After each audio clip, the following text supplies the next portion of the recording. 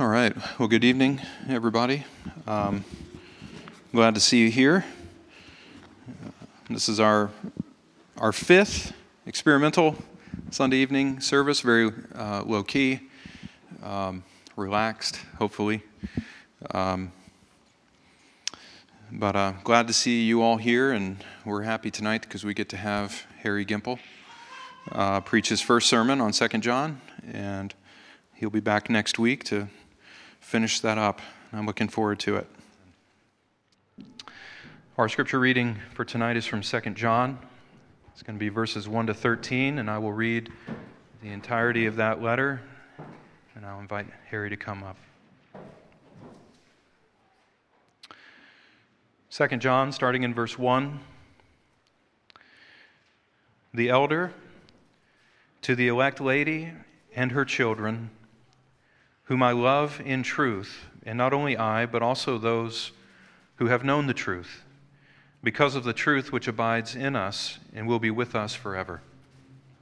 Grace, mercy, and peace be with you from God the Father and from the Lord Jesus Christ, the Son of the Father, in truth and love. I rejoiced greatly that I have found some of your children walking in truth, as we received commandment from the Father. And now I plead with you, lady, not as though I wrote a new commandment to you, but that which we have heard or had from the beginning, that we love one another. This is love, that we walk according to his commandments. This is the commandment, that as you have heard from the beginning, you should walk in it. For many deceivers have gone out into the world who do not confess Jesus Christ is coming in the flesh. This is a deceiver and an antichrist. Look to yourselves, that we do not lose those things which we worked for, but that we may receive the full reward. Whoever transgresses and does not abide in the doctrine of Christ does not have God. He who abides in the doctrine of Christ has both the Father and the Son. If anyone comes to you and does not bring this doctrine, do not receive him into your house, nor greet him, for he who greets him shares in his evil deeds. Having many things to write to you, I did not wish to do so with paper and ink, but I hope to come to you and speak face to face, that our joy may be full. The children of your elect sister greet you. Amen. Amen. That's the word of the Lord. You may be seated. And Harry, would you come forward? All right, let us pray. Dear Heavenly Father, thank you so much for this opportunity to preach behind the pulpit tonight. And it's my first time preaching. I'm scared, but I pray that you'll encourage me and embolden me to speak your truth faithfully, so that your word might be glorified and you might be magnified above all else.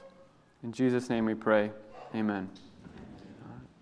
Well, first off, thank you all so much for coming out here tonight and spending your Sunday night taking a chance on me. One number of you are regular attenders at OCC might be wondering who this Harry Gimple kid is that has appeared in our bulletin and in our church announcements. And, well, I'll tell you, I'm the child of Rick Gimple, who's a member here at OCC, or I'm the son of Rick Gimple. And I come in and out throughout the year to Sunday morning services, but that's because most of the time I'm down in Oklahoma studying philosophy at Oklahoma State University. I'll be a junior this fall down at school, but for this summer I was offered the opportunity to take a pastoral internship under Seth and Grant. And as a grand finale, if you will, I was tasked with giving 2 sermons on the letter of 2 John. So 2 John, a little background on the text. It's known in the category of Catholic epistles, or if you want to sound more Baptist, we can call it a general epistle. And all that means is it's one of the letters written later in the life of the Bible. It's once the early church is has a little more foundation. And so this letter is written by John, as you can guess, John the Apostle, so one of the 12 disciples, that John. And it's written, as I believe, to a particular church. When it says, the elder to the elect lady and her children, we know that the church is personified as the bride of Christ. And I would say this letter is written to a particular church, elders in the church, or a particular elder and their children being that local church body.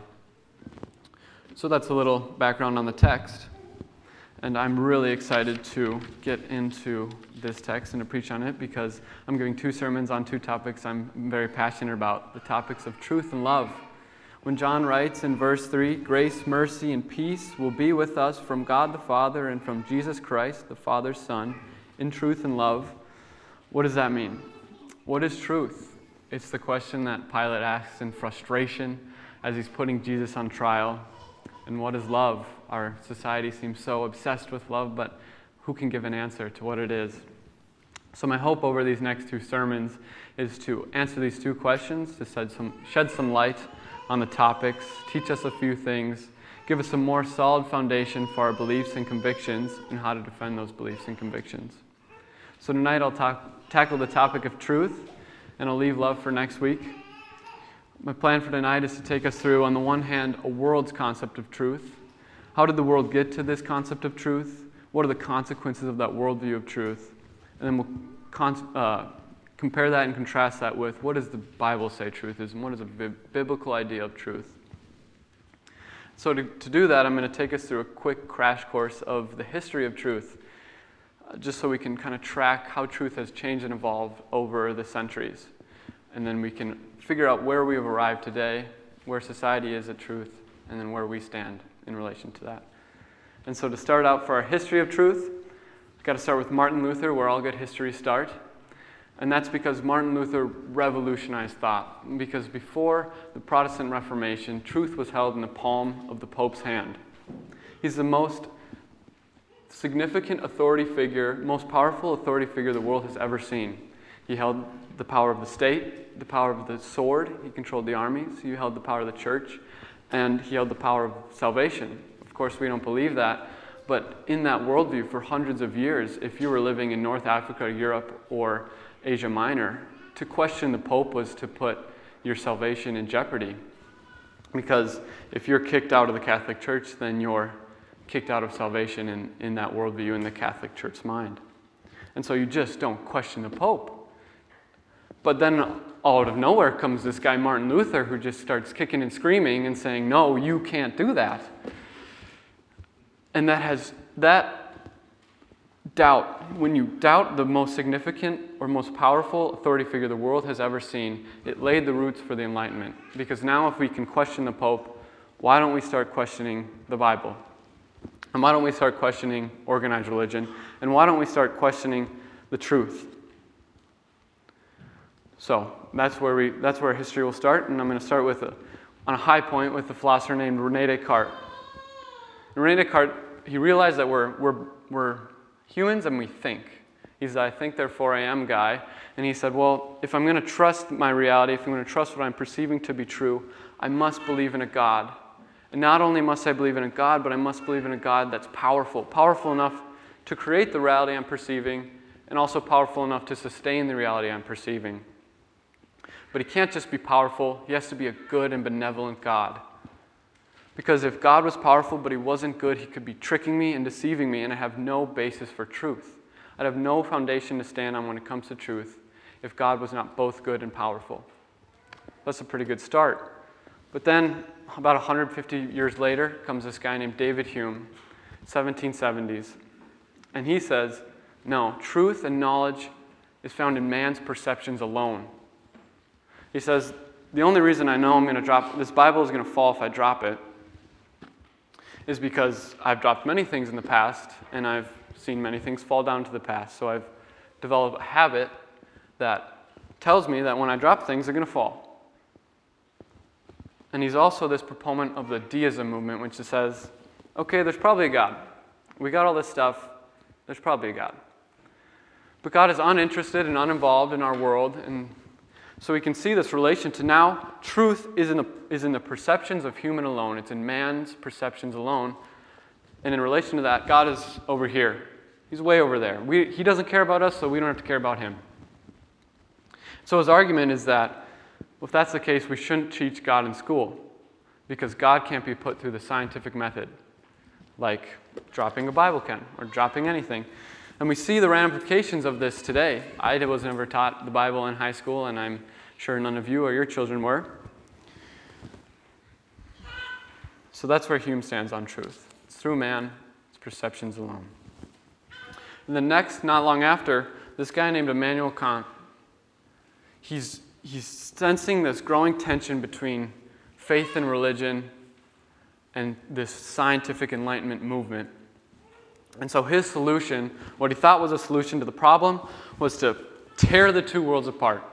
And he says, okay, here's religion, here's faith over here, and here's science, and here are worldly things over here. They exist in two separate spheres. They don't have to answer to each other. And I think this is one of the most damaging things that has ever happened to the integrity of the Christian faith, because now, in the mind of an atheistic scientist, to be religious, to be a man of the faith, is to be uneducated, unintelligent, uninformed, illogical, backwards, old-fashioned, what have you. And so to represent this concept of, or this worldview of faith and religion, we have this philosopher named Soren Kierkegaard. And Soren Kierkegaard writes that to have faith is to lose one's mind so as to gain God. This is called Fideism, and it's a terrible notion because he embraces that to have faith, to be a Christian, to be religious, is to be illogical. You have to take elite path logic in order to gain God. And what is most damaging is I see Christians in my generation throughout time that believe this lie, that believe that to be religious is therefore to be innately unscientific. And so I see peers around me that they're sitting in class and their professors are railing against the truths of the gospel and blaspheming the good news of God, and they don't say anything. They sit there quiet because they've convinced themselves that the only defense they have is, well, I just believe X and I just believe Y. So when a Christian student goes to school and they hear their professor rail against the truth of the gospel, they don't hear one accusation and renounce their faith.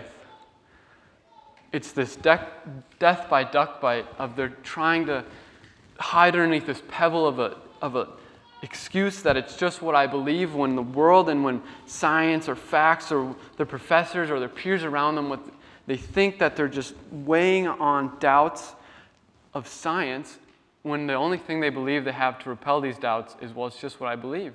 And so after a number of times that happens, after a number of years, the Christian throws up their hands and says, well, I just don't know what I believe anymore.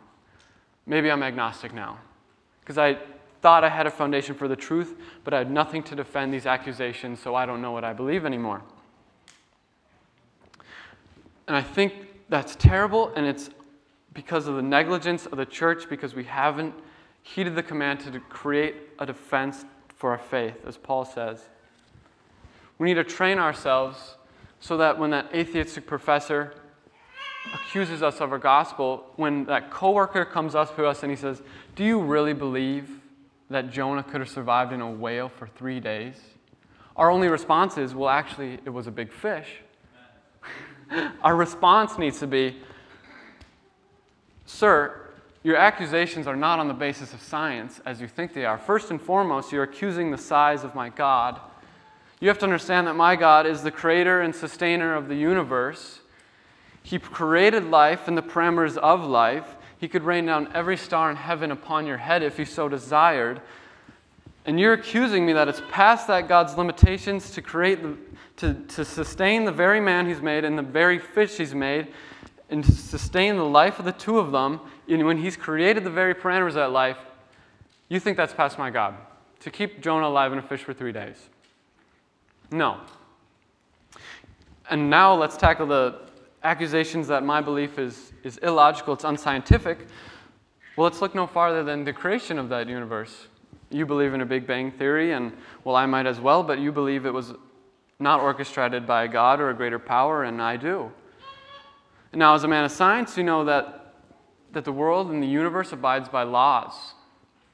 And we know that one of those laws is the conservation of energy, which states that energy cannot be created or destroyed, it can only be transferred. And thanks to the works of Einstein, we know that mass is an energy. Or in layman's terms, something can't come from nothing. And you're an existing thing in a universe full of stuff, and you're accusing me of being illogical when your very worldview, your very laws, prove the impossibility of your belief. And not only that, but we know that if there's rules that the universe abides by, that we can predict the mass and the gravity and the spin of the earth and the spin of celestial bodies in the universe to a T, because we know that matter follows a particular pattern 1,000 times out of 1,000 times. We know that if that unthinking, unknowing atoms follow laws without having the perception to approve those laws, we know that if there's laws, there must be a lawmaker to write those laws.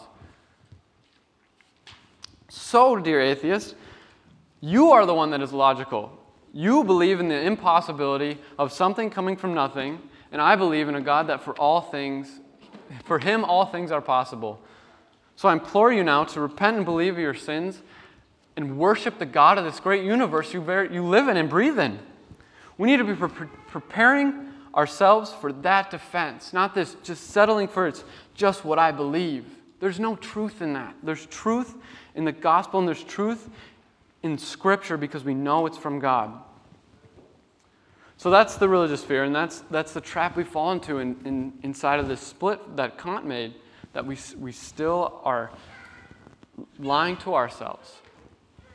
And now, to represent the scientific realm, we have this philosopher named Friedrich Nietzsche. Friedrich Nietzsche is the guy who infamously stated that God is dead. He's an atheist, not atheist, he is an atheist. He's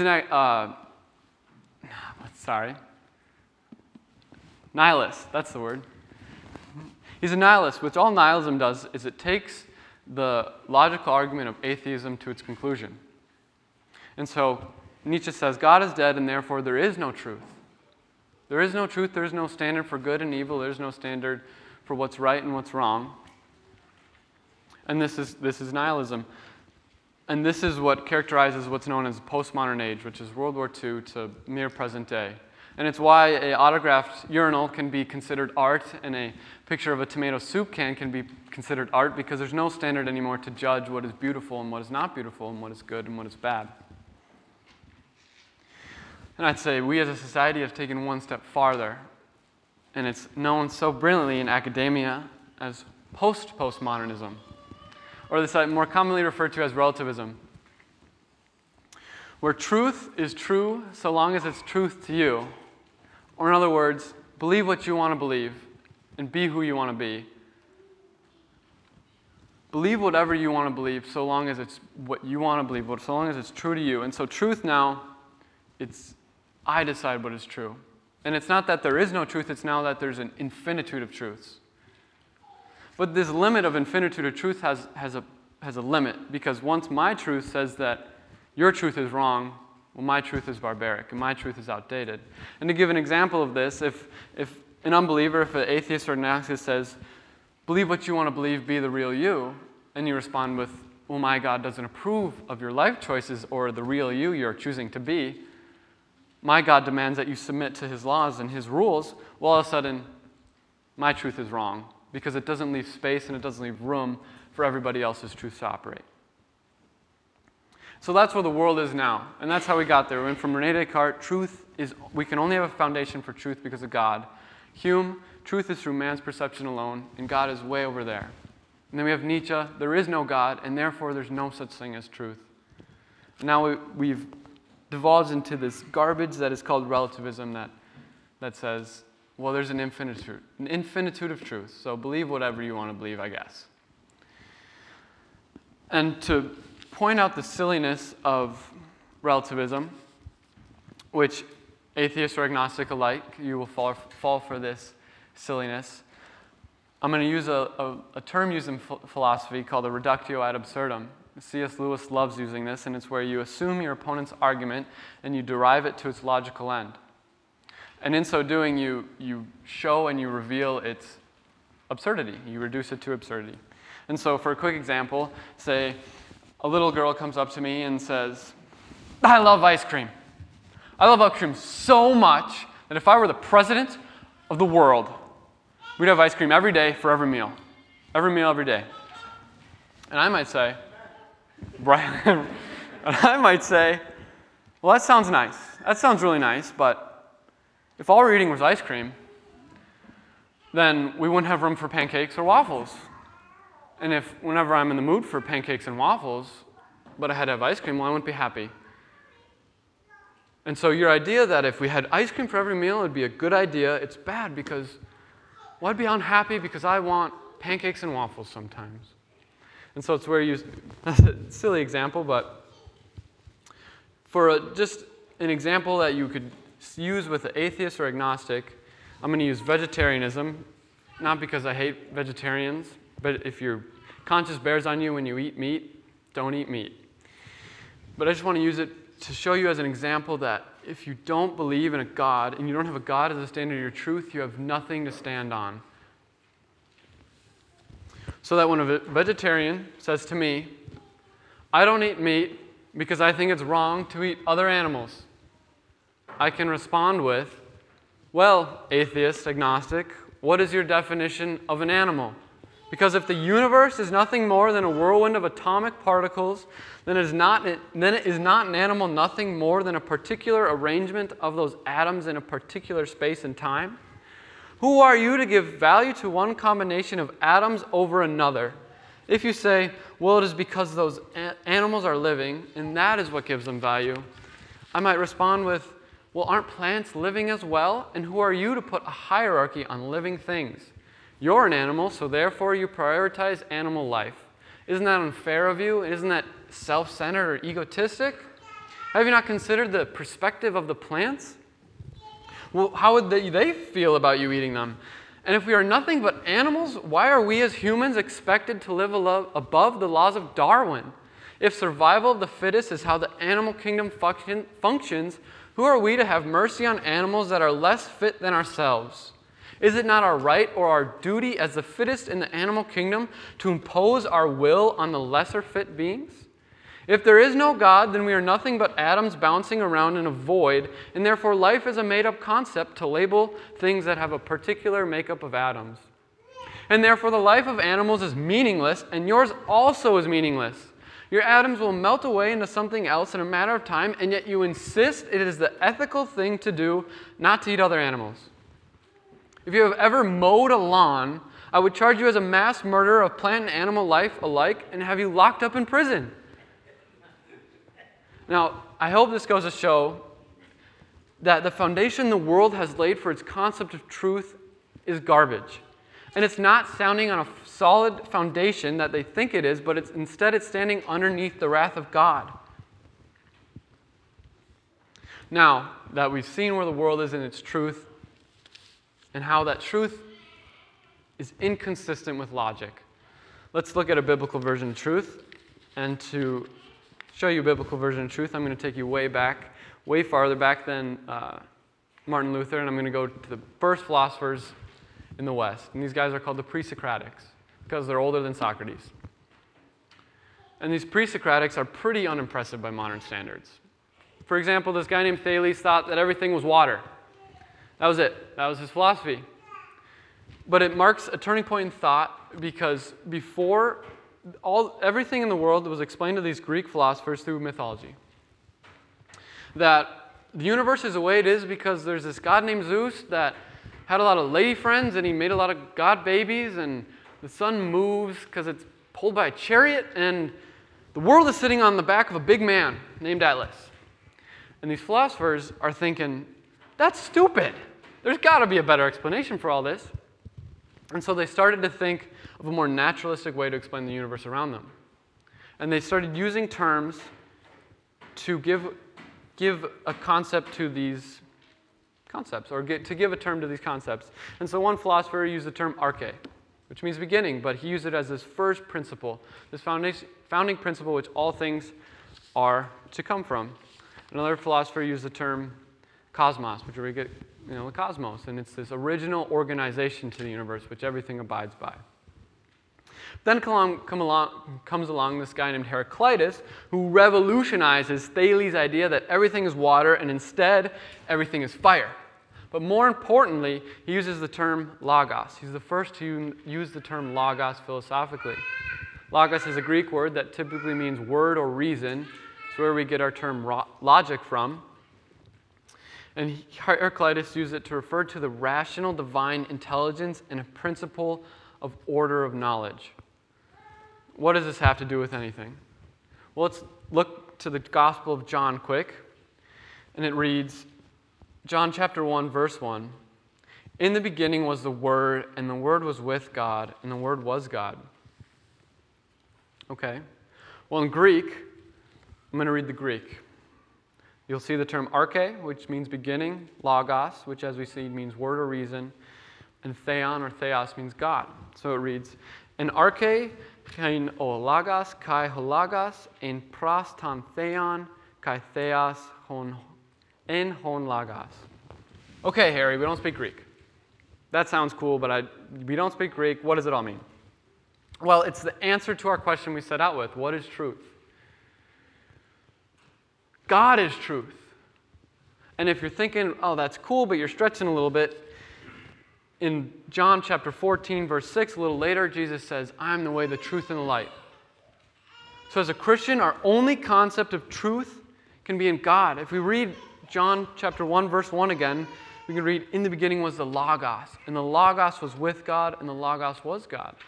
So we could insert, word or reason, or we could insert Heraclitus' more philosophical take, where that it's the rational divine intelligence and principal order of knowledge. God is the rational divine intelligence and principal order of knowledge. Without God, we have no reason, we have no logic. Only when He is our foundation for truth and He is our foundation for reason will we ever make any sense of us and our world around us. God is truth. And if we want to be intelligent in any sense of the word, we must understand that. Now let us come back to the text at hand, 2 John. I won't be long-winded, but I'll state this simply and clearly. And let us read 2 John, verse 1 through 4 again. The elder to the elect lady and her children, whom I love in truth, and not only I, but also all who know the truth, because of the truth that abides in us and will be with us forever. Grace, mercy, and peace will be with us from God the Father and from Jesus Christ, the Father's Son, in truth and love. I rejoice greatly to find some of your children walking in the truth, just as we were commanded by the Father. How is it possible to love in truth? Well, first we have to have our foundation of truth in none other than Jesus Christ and His Word. Because, verse 2, because of the truth that abides in us and will be with us forever. And if we have repented of our sins and believe in the truth of the gospel for our salvation, that Jesus Christ died on the cross for our sins, and His Holy Spirit has made us alive to Him, this personal truth of salvation will live with us forever in eternity. So in conclusion, I hope that it has become obvious that Christ alone is the only truth to stand on. The world's concept of truth is ever-changing and is ripe with confusion and contradiction. As Christians, we must heed the commands to make a defense for our faith so that we do not fall victim to splitting truth into two camps, one of faith and one of science. We know that our God is Lord over both science and religion. Christ is not only the standard of truth, but truth is only found in Him. And in our world of postmodernism and relativism, Christ is countercultural as He commands us to submit to His truth as He is our ultimate authority. Verse 1 of tonight's text reads, whom I love in truth. So we've answered the first question, what is truth? And next week we'll put it all together by answering the question of what is love, so that we as a church can better heed John's commands to love each other in truth. Thank you all so much for coming out tonight. I hope this encourages you to not cower in the accusations of atheists or agnostics, but to stand boldly in the truth that we have in Christ alone. Now let us pray. Thank you, Lord, for this opportunity to speak tonight. And thank you for your truth, that as I'm a student in college and as we're pilgrims in this world, that we have a foundation that none can topple, that we have strength and power in you and your truth alone, that truth is in God and God is truth alone. In Jesus' name we pray. Amen.